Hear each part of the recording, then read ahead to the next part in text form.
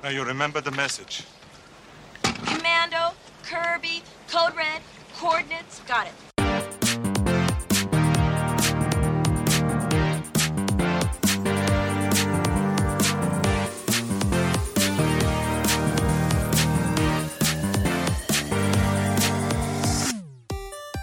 Welcome to the McQuaid Arcade Podcast. I'm Barney. And I'm Biggs. You know, it's funny. We are 11 episodes into our podcast, and I'm kind of surprised it's taken us this long to get around to discussing a staple of both 80s cinema and our childhoods, the action movie. Yes, we have talked about movies that have contained plenty of action, but the action movie, capital A, capital M, the 80s action movie, to be precise, is a very specific thing. And the movie we're talking about today, Commando, starring Arnold Schwarzenegger, is a quintessential example of the genre. As an article on Esquire.com puts it, Commando is the most 80s action movie of the 80s. Word. Now, this movie is a classic, make no mistake, but I feel like when we're talking about Arnold in the 80s, this movie isn't one that immediately comes to most people's minds, right? We think Terminator, Predator, maybe Conan.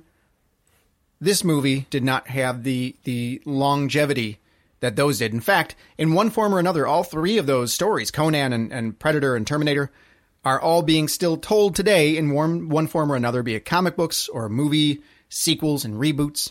And while Commando definitely did well at the box office for 1985, it didn't come anywhere near a very similar movie released that very same year by Arnold's only real box office rival, Sylvester Stallone, and that was Rambo, First Blood Part 2.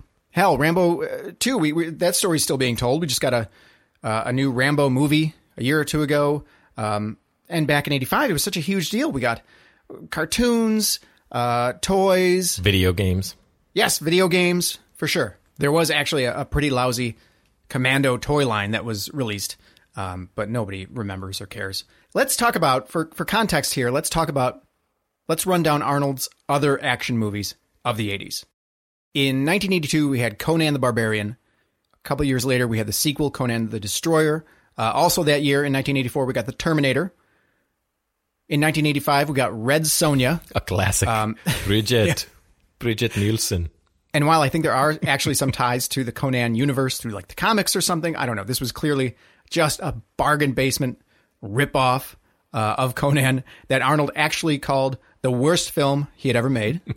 Although I remember my cousin was obsessed with this movie, had a poster and talked about it all the time. And I've recently tried to rewatch it, and it was pretty unwatchable. He was a big Arnold guy, though, right? Obsessed. Arnold could do no wrong. 1985, a.k.a. the greatest year ever. We do a little recap of it in an episode from a while back. Gave us Commando, that we're talking about today. Raw Deal, the next year in 86. In 87, we got both Predator and The Running Man. And in 88, we got Red Heat, which I think he was in that with Jim Belushi, right? Was that movie? That's right, yes. Plenty of great movies on that list. But in terms of sheer fun, I feel like Commando is really pretty tough to beat. Yes. It's a cartoon. It's basically a live-action cartoon. And it makes Arnold the superhuman, super powerful guy that we always imagined he really was as kids. Right from the moment we meet him, the first time we see him on screen, he's basically carrying a tree over his shoulder, right? This massive log. Like we would carry a sack of laundry. This impossibly huge log that no human being could carry. That's our first glimpse of Arnold in this movie. Apparently in an AMA and Ask Me Anything on Reddit, Arnold, when he was promoting whatever awful new Terminator movie was out at the time, as I said, that story, the Terminator story, is still being told to this day. For better or for worse. Yeah, probably worse. Apparently he said that someone asked him about Commando, and I guess he had said like when he was reading it and he realized that he's carrying around like this 1,000-pound tree on his shoulder, he knew it was going to be kind of bonkers. So we meet our hero, John Matrix, which from what I understand, it's a very common name among Austrian men. That's our first sort of example of this being a cartoon, is his goofy name, his goofy, like, video game character name. It sounds like it. He should hang out with Rad Spencer from Bionic Commando, the game. We meet John Matrix, retired Special Forces guy, and he lives in a remote, beautiful remote area with his daughter, played by Alyssa Milano, whose name escapes me. We'll just go with Alyssa Milano. And Alyssa Milano as herself. We knew who she was when we saw this movie. This came out after the first season of Who's the Boss, so she was kind of famous at this point. Fun fact. Yeah. As you may recall, I had a full-size poster of Alyssa Milano up in my room as a young lad. Yes, you did. I remember that poster. I had quite a crush on a young Alyssa Milano. What little 10-year-old in 1985 didn't? John Matrix and his daughter, Alyssa Milano, live in this remote mountain area in this beautiful, like, cabin-y kind of house. Now, you looked up where this house actually is, right? Yes, it was so beautiful. Watching this opening montage, I was like, I want to be there. They're hunting and fishing and getting ice cream, and so beautiful. I thought it was maybe Colorado, but it's actually in Southern California, not that far from Hollywood. After the daddy-daughter montage that we saw, like you said, they're swimming and fishing, and they are interrupted by the arrival of some Army helicopters, and that's where we meet Matrix's old CO, that's commanding officer for all you civilians out there, Major General Franklin Kirby. And Kirby informs Matrix that someone has been killing other members of his former unit, despite the fact that they've all been given new identities and have been in hiding. So you've done a beautiful job of opening up the movie for us, and that's exactly how I remember it. Except we know that, given our recent rewatch, there is a part that actually happens just before this, and that is a series of cold-blooded, straight-up murders that happens right before we get to this idyllic sequence of father and daughter. Yes, we get to see some of his old teammates getting taken out. No, I didn't remember this at all either. I was very confused when the movie first started. So Kirby leaves. He leaves behind a couple guards, a couple army guys to help protect John and his daughter. His daughter, Alyssa Milano. Yes, of course. As soon as Kirby leaves, the house is in fact attacked, and Matrix and Alyssa Milano are kidnapped. And that's when we find out that these attackers are being led by a guy we saw supposedly die at the very beginning of the movie, but it turns out his death was just faked. And we meet Bennett, a former member of the team himself, who was kicked out by Matrix for enjoying the killing just a little too much. I feel like we have to pause here. I know we haven't gotten very far in our story recap, but I feel like we kind of can't go any further until we talk about Bennett. When we first see Bennett at the beginning of the movie, he is on a fishing boat, working on a fishing boat, and he's dressed like a normal person, like you would expect a dude on a fishing boat to dress. Well, with the exception, of course, of this giant, glorious mustache he has. And then, when we are properly introduced to him, and it's revealed he's the one who's, attacking the house with his guys, and he shoots Matrix with a tranquilizer dart, we get to see him for the first time in his full and absolutely insane bad guy regalia. He looks like Freddie Mercury on steroids. Yes, he's got the mustache. He's got the Freddie mustache. The rest of his outfit, I can't do it justice in just describing it, but I'm going to try. He's wearing a dog collar. He has dog tags hanging from his neck, attached to his neck by an actual dog collar, like a choke chain dog collar. And then he has this chainmail tank top. Not mesh. Not 80s mesh, mind you, but actual metal chainmail. And it's over this. I thought it was just a t-shirt, like a black, muscle shirt. No. It is like this weird cable knit, sleeveless sweater thing. I don't even know what to call it. And he's got a belt over all of it, a big belt. And the outfit is capped off by a pair of leather pants. The coup de grace, leather pants. He's played by Australian actor Vernon Wells, who we saw in a couple other great 80s movies. The Road Warrior, Mad Max 2, The Road Warrior. He was a, post-apocalyptic guy with a crazy mohawk and all this stuff. And as a biker gang member in Weird Science. Remember Lisa like summons the gang of crazies to crash the party? He was in that as well. Now in this movie, he's just playing a regular man in 1985.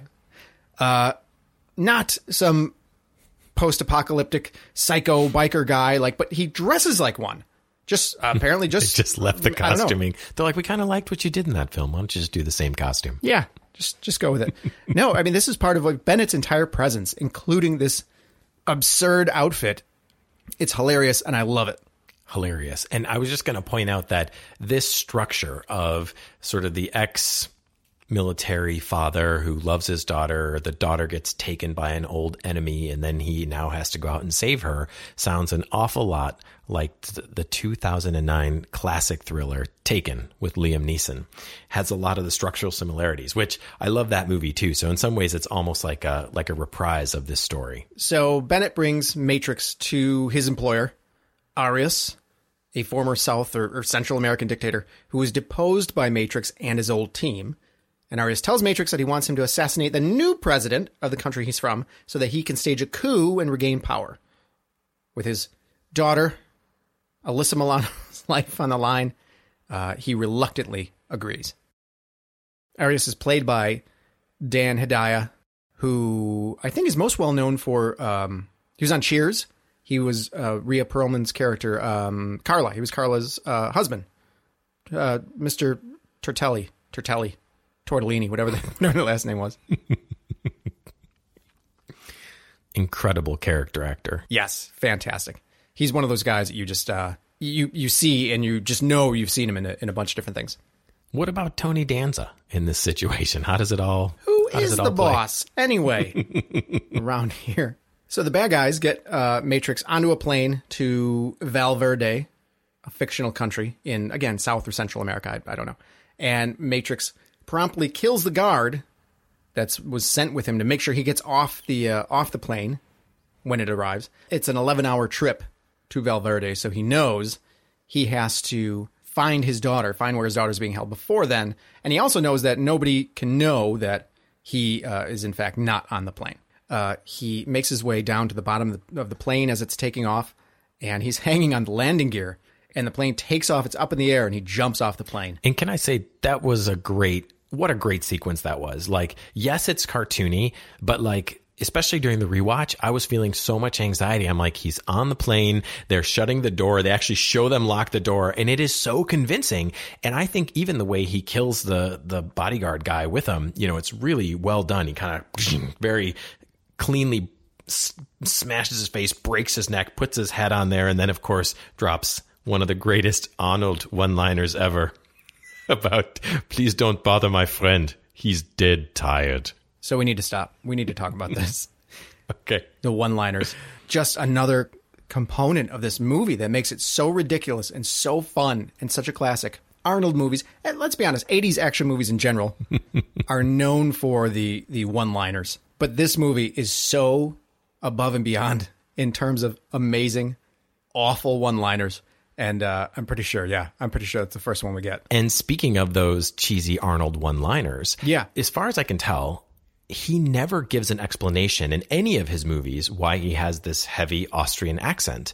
And it actually is sort of becomes synonymous with Arnold himself. We just sort of expect it. But in this movie, they really did try to give it an explanation. And early on, he tells his daughter, Jenny, also known as Alyssa Milano, that he was born in East Germany. And as a boy there, he makes the quip about rock and roll being subversive. So that was kind of neat that they gave him, even though it's an apocryphal nationality, it explains his heavy accent. Yeah, it's kind of funny, right? That this movie, of all movies, they bother to give an explanation for his accent.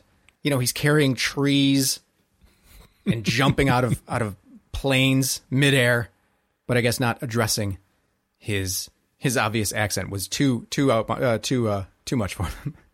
That was going too far. So he jumps off the plane and goes after the other guy, the other of Arias's men who dropped him off at the airport, Sully, who is played just fantastically by David Patrick Kelly, who was in Twin Peaks and The Warriors.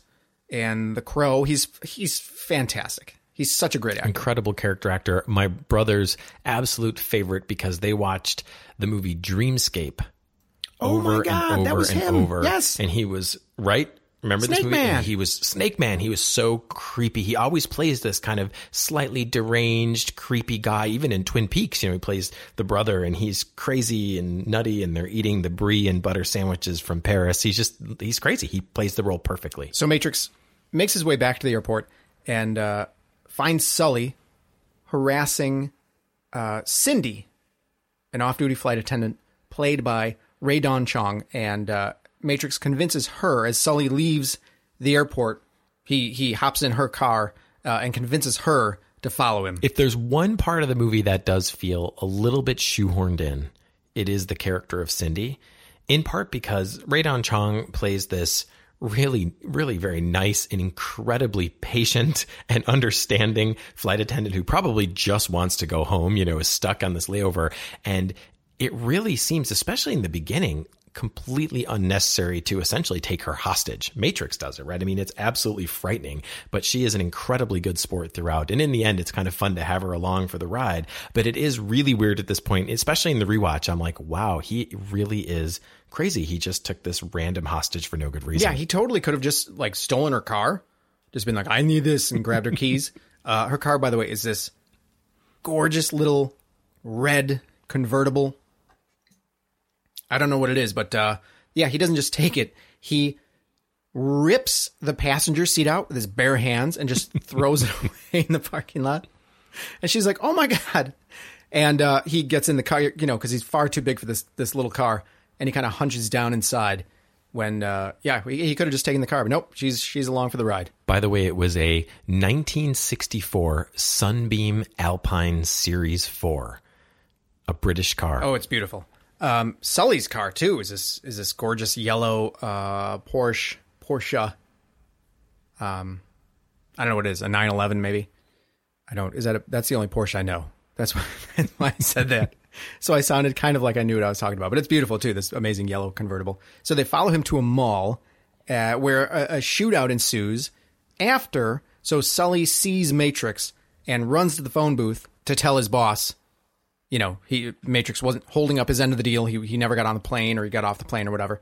And to stop Sully from making that call, Matrix rips the phone booth out of the wall that Sully is in. There's a human being inside this phone booth, and he rips it off the wall and holds it over his head and just body slams it. The whole thing. It's pretty spectacular to watch that scene. And it, again, because Arnold is showcased at the beginning as being this just Ubermensch, that you kind of just believe it. It's like, oh my gosh. And he really is a very good actor, right? I mean, he looks like he's straining. He's like Hercules. Yeah, no, they sell it. They sell it in this movie. You totally buy it. So, Sully, the phone booth thing happens. Sully runs away, and the car chase that ensues ends with Matrix dangling Sully over a cliff. You have to tell the story. Yeah, so apparently the director thought Arnold could actually do this. He could literally hold a human being by the ankle and dangle him over a cliff safely. He was strong enough to actually pull that off. And I guess Arnold was like, are you nuts? So then they brought in, they did it with a crane. They hung Sully from a crane, and that's how they did it. Because not even Arnold could pull that off. So Matrix finds a hotel key, Sully's hotel key, and he heads off to intercept Cook, another mercenary on this bad guy team that Sully was on his way to meet. Cook is played by Bill Duke, again, one of those actors who's just been in a ton of stuff. A great actor who would go on to work with Arnold again a couple years later in Predator. And he played an incredible role in Predator. Remember, he kept shaving with that razor. And, of course, his famous quote, anytime. Yes, that's a great line. Not as great as the line he helps set up here in this scene. When in the motel where he fights Arnold, he tells Matrix, he says something like, this Green Beret is about to kick your big ass.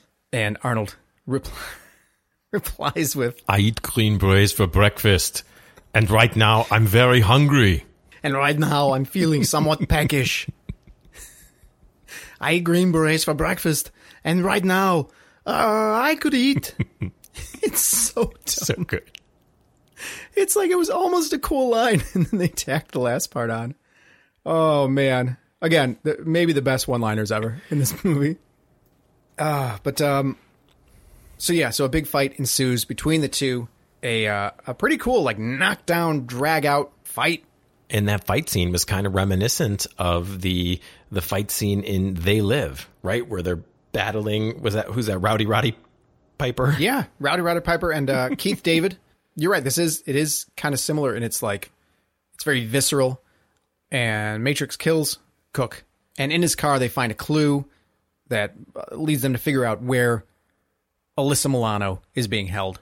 Matrix breaks into an army surplus store, and by literally breaks the store, drives a forklift or a truck, some kind of construction vehicle, just through the front of the store, destroying it.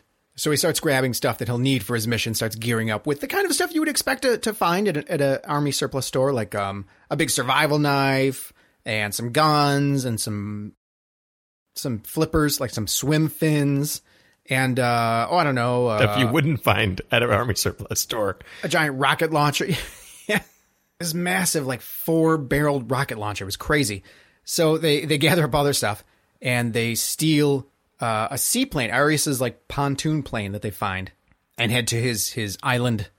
When they get there, they land a little ways out, and Matrix tells Cindy to contact reinforcements, to call Major General Franklin Kirby, and to talk to him specifically. And of course, that's my favorite line. Kirby, Code Red, Commando, coordinates, which my brothers and I constantly say to each other. You guys are silly. So they land, and okay, so Matrix has all this gear that he brought along, and instead of just suiting up on the plane, like getting all of his stuff on and then hopping in the little inflatable boat that they have on the plane, and heading to the island, so he's ready to go when he gets there. Where a normal person would do it. Yes, he doesn't know what's on this island. Like anybody would have gotten ready, then headed over there. But this has to be an excuse to just show Arnold in all of his peak Arnold 1985 glory. He's got this. Instead, he throws everything in a bag and heads over in the boat in this tiny little Speedo, showing off his just superhuman physique. When he does get to the island, we get a great montage of him gearing up, suiting up with all of his stuff. And at this point, the movie changes. Instead of, Matrix fighting guys one-on-one, it switches into full-on, 80s action movie. Guy with machine gun mows down just dozens of dudes. Matrix takes out an entire army worth of guards here in increasingly violent and graphic fashion. One part of this whole assault on the compound takes place in a gardener's shed, and here we get some gnarly deaths. We get he throws a saw blade, a circular saw blade at one dude and scalps him. Matrix gets another guy right in the groin with an axe. He hacks another dude's arm off with a machete. And apparently, Arnold thought it would be great if Matrix then grabbed the severed arm and beat the guy to death with it.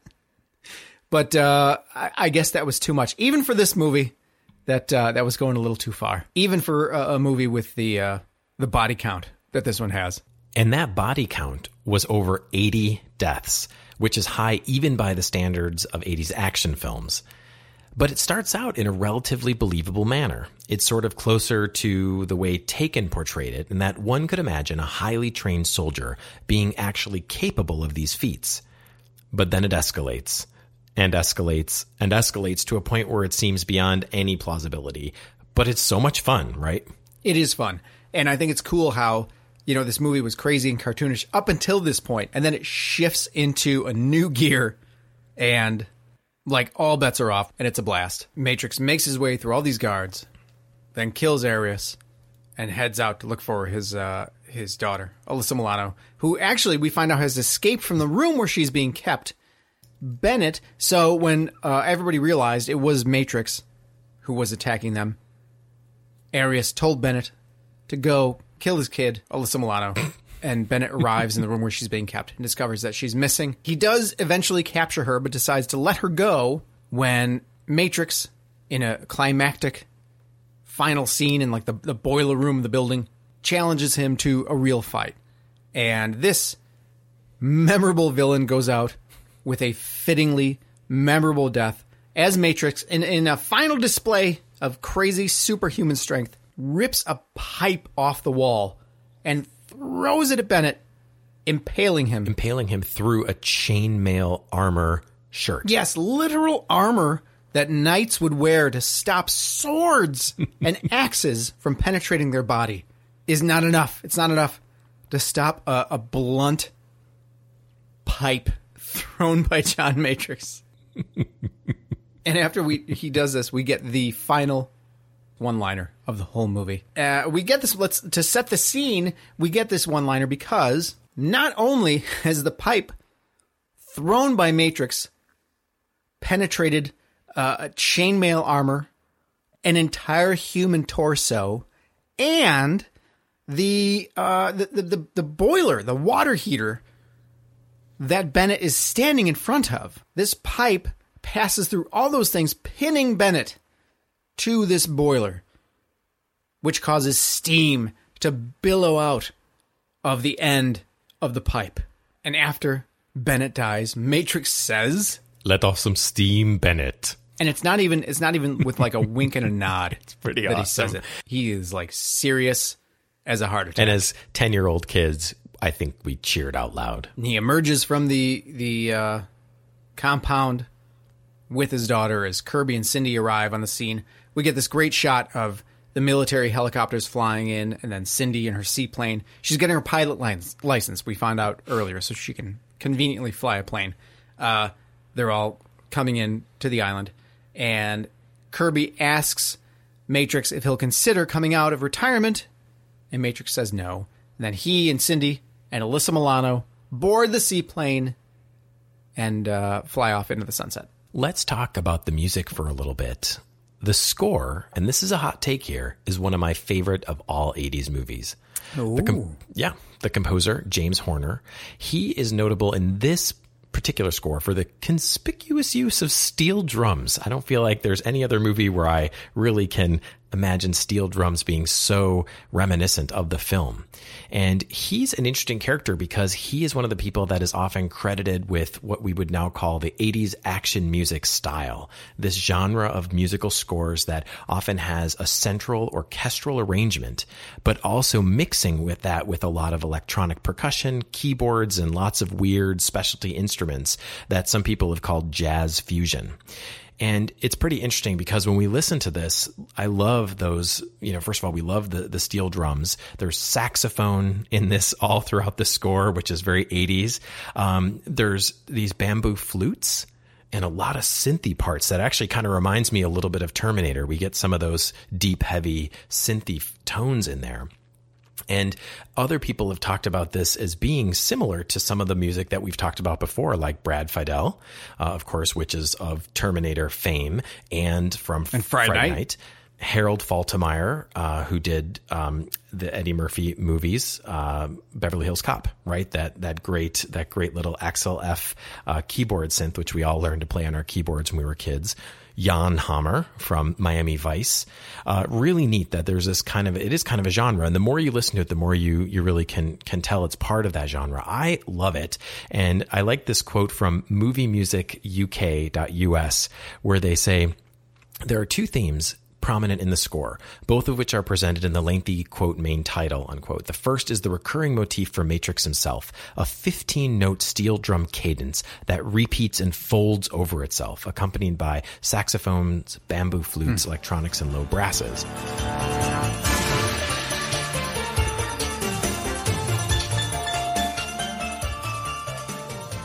The second theme is the relationship theme for Matrix and his young daughter, Alyssa Milano.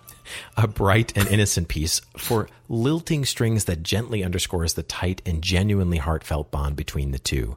Matrix's unstoppable, single-minded determination is paired with unstoppable, single-minded music. I love that. I think it's such a great way to kind of summarize and encapsulate this beautiful really memorable score. To this day, as soon as I hear that music, I immediately am transported back to the movie, and it kind of gets me pumped. All the kind of heavy duty brassy drums going on there. And then of course the final song, which is again classical 80s ending, it just comes out of nowhere, completely unrelated to the rest of the score. We Fight for Love by the Power Station. And it's kind of a rock ballad that is as inspiring as it is cheesy. It really is. It's like you said, it comes out of nowhere. It has nothing to do with the rest of the soundtrack that we've been listening to throughout this whole movie, but it's perfect. Should we jump into a little trivia about Commando? A little bit of trivia, yes. So this was originally a pretty different movie. One draft was written with Nick Nolte in mind, and it would have been about like an older, sort of world-weary retired soldier, but then Arnold was cast, and everything was just dialed up to 11. Gene Simmons from Kiss was apparently the original choice for the role. That's so funny. Which is kind of weird. Although he was in, he was the bad guy in that movie with Tom Selleck, with the robots, the spider robots. Whoa. Runaway with all the spider robots and Tom Selleck. Do you remember that movie? Am I making that movie up? I swear it was a thing. That one almost sounds like a misremembered dream. I'm not sure I recall that one, but maybe. Val Verde, the country that the bad guy's from, is a fictional country used by Steven D'Souza, writer of Commando, when his stories require a South or Central American locale that won't cause any legal or diplomatic problems. This is the first time he uses it in Commando. We also saw it. It's also where the bad guy from Die Hard 2 was from, the dictator in that movie. Those Valverdians, they're always up to no good. A couple of locations in this movie were famous from other 80s movies. The mansion used in the final shootout between Matrix and Arius is the former Harold Lloyd estate in Beverly Hills, and it's the same mansion in the final shootout between Axel Foley and Victor Maitland in Beverly Hills Cop in 1984. The mall, during the big mall shootout, crazy phone booth scene, it's the same one that was used in Terminator 2, T2 Judgment Day in 91, of course, also starring Arnold. As we mentioned earlier in the show, there was a toy line associated with this movie. From Diamond Toy Makers, they released a line of action figures in 86. And they were small, like 4-inch G.I. Joe size guys with the same kind of articulation. And the story goes, Matrix now leads a new unit of colorful, cartoonish characters with code names like Specs and Blaster, Chopper. And the bad guy is Psycho, who, is supposed to be Bennett. But in our defense, we never played with these toys or knew about them. Yeah, we certainly didn't play with these.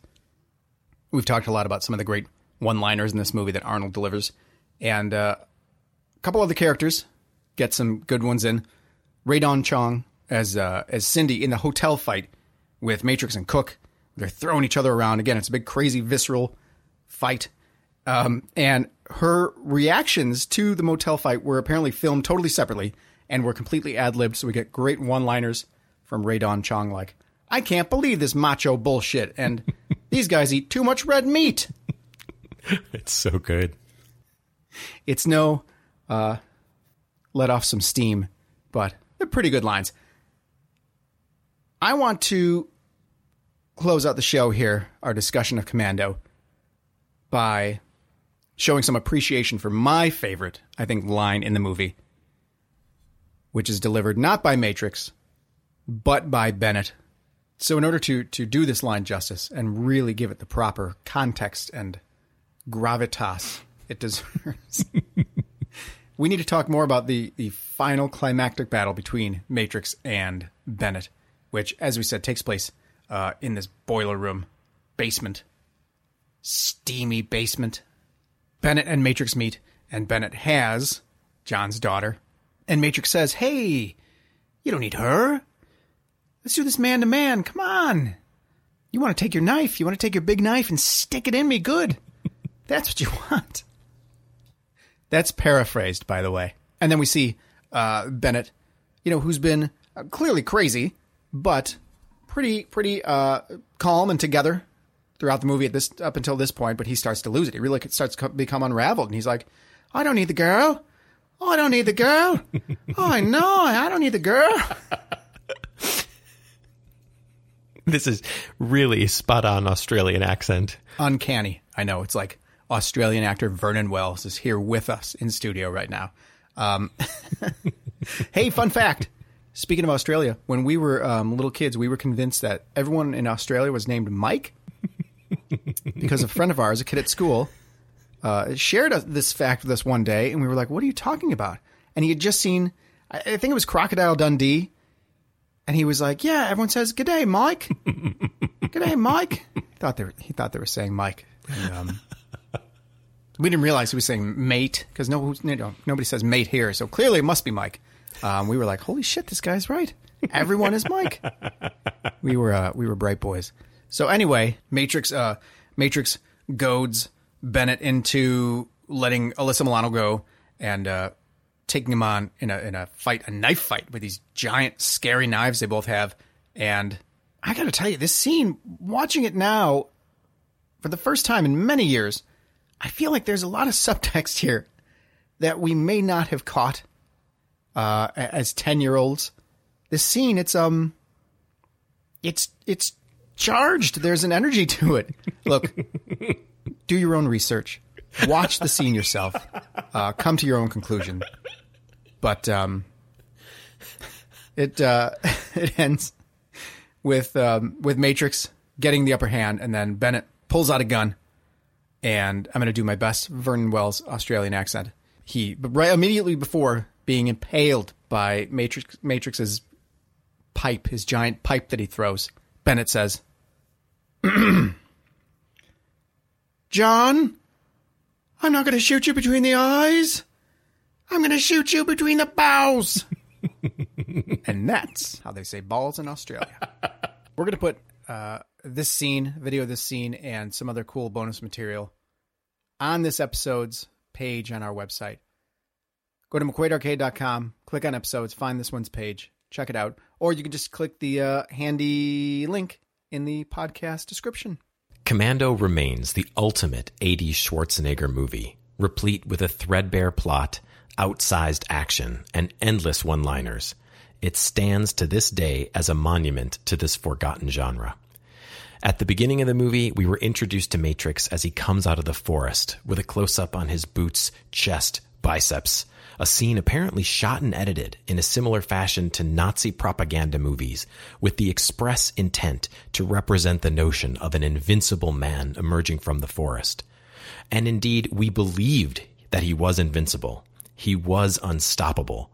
And for at least those 92 blissful minutes, his righteous and fully apolitical mission to rescue Alyssa Milano was clearly justified. Nay, a moral imperative in our 10-year-old minds. As D.J.R. Bruckner of the New York Times wrote, quote, 2/3 of this 90-minute film is mayhem, unrelieved by humor and untouched by humanity, unquote. We couldn't agree more. And on that note, stay limber.